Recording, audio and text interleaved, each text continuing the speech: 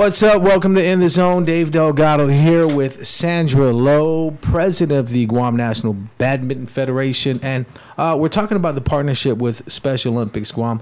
Tell us how the partnership happened between Special Olympics Guam and the Guam National Badminton Federation. Sure, I would love to. Basically, it started with our Secretary General, Sunardi Lee. His business was involved in Special Olympics Guam.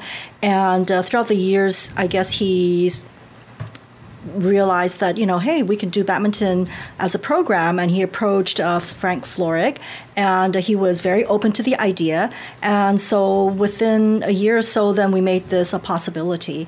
So this was great.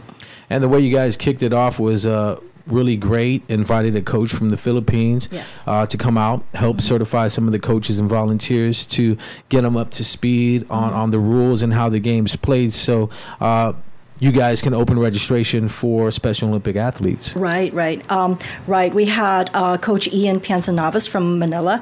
He came in to conduct some classes to train our volunteers to become coaches, not only technique, but how to deal with athletes with intellectual disability, and also, the best way to run a program, best practices. So that was really nice that we had that. And so all our volunteers are now up and running, conducting training sessions with his oversight. He sends in the program, and then we go from there every week. And he was able to hand out some rackets and some shuttlecocks. Right. Thanks to Badminton Oceania, we were able to distribute rackets to all the participants. And we also have shuttlecocks, which is, the little birdie that you use. Yeah. And the transition from the sport, as far as all ages, to the athletes at Special Olympics, it is a pretty smooth transition. It is. It's just such a fun game, and it's really fun to see them get excited about it. I remember Frank telling me that these kids, they thought they were, they didn't have no idea what badminton was. And now they're very eager. They come to sessions early. And you know that they enjoy it when you give them the rackets. You would think that they would lose it, but they all come with their rackets. And this is also a program what Special Olympics calls a unified program, meaning that we are having athletes with intellectual disability and without. So it's a great way to mesh their family members, like we see a lot of brothers and sisters together on the team. So it's just a great event. Have you seen some of the Federation members come out and give their time, or who are some of the coaches and volunteers that have showed up to these training sessions? Special Olympics have their core of volunteers. Paul Mendiola is one that is spearheading this program on the Special Olympics side. So he has his group of volunteers, and we have a very good representation from the military bases as well, which we're very thankful. On our side, we have some of our past national team players come and help as well.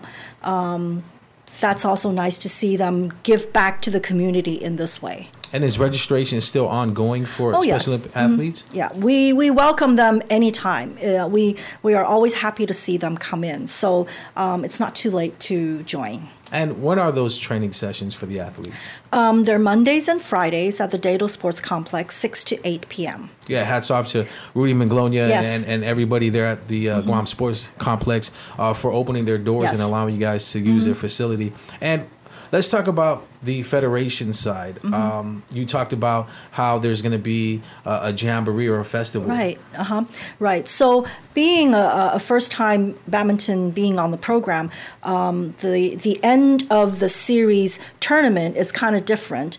So we're going to make it like a jamboree, like a festival, a badminton festival, so that we're not so much, they're not competing in a true sense of the game, but the athletes will be tested on their skills, like, how many shots can they do over the net? Can you hit it into a bucket type of a thing. So it's going to be a fun event so that not only the players themselves, but their family members can enjoy the sport in a non-threatening, just really fun way. And what's that target date we're looking at? We're looking at October 12, 13, that weekend, the second weekend in October, and it'll be at JFK. Are you guys looking at any other activities going on there? Vendors? That I don't know. I'm not really in charge of that. But I'm sure we will have lots of activities for kids. So even if you're not one of the players competing, you will have activities to do. And the age groups you guys are looking for?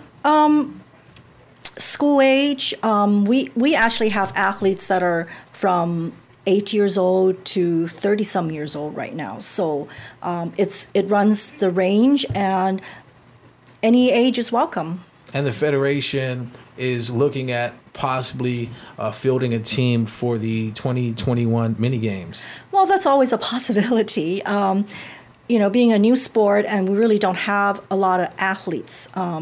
And training for such a high caliber event takes a lot of resources, the time commitment and the financial resources. But hopefully, because it is over at Saipan, that we will be able to field a team. And if anybody wants information, how can they get in contact with the Federation to get more info about the upcoming event?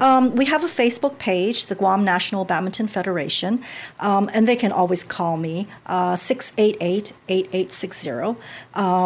Or just stop by the Delgado Sports Complex every Tuesdays and Thursdays from 6:30 to 8:30, 9 o'clock. We have open gym sessions there. Anything on social media, Facebook, Instagram? No. Okay. No. Working on We're that. only on Facebook. Yeah. Okay. So make sure to check them out. And thanks for coming on the show. Anything else you want to add? No, I just wanted to encourage everybody to come try out the sport. If you're looking for a sport for your child or yourself, just come on by because it's indoors, so you don't have to worry about the weather. Yeah, and it's pretty tricky. Badminton, the way that little shuttlecock bounces and floats, you can hit it as hard as you can, but then it still kind of just floats everywhere. Floats around, yeah. So it's more of a coordination, I think, involved. Yes, it is. Yeah, very test of agility, your gymnastic skills, and your stamina. Yeah. All right, well, thanks for coming on the show. That's going to do it for In the Zone. We'll see you next Thursday.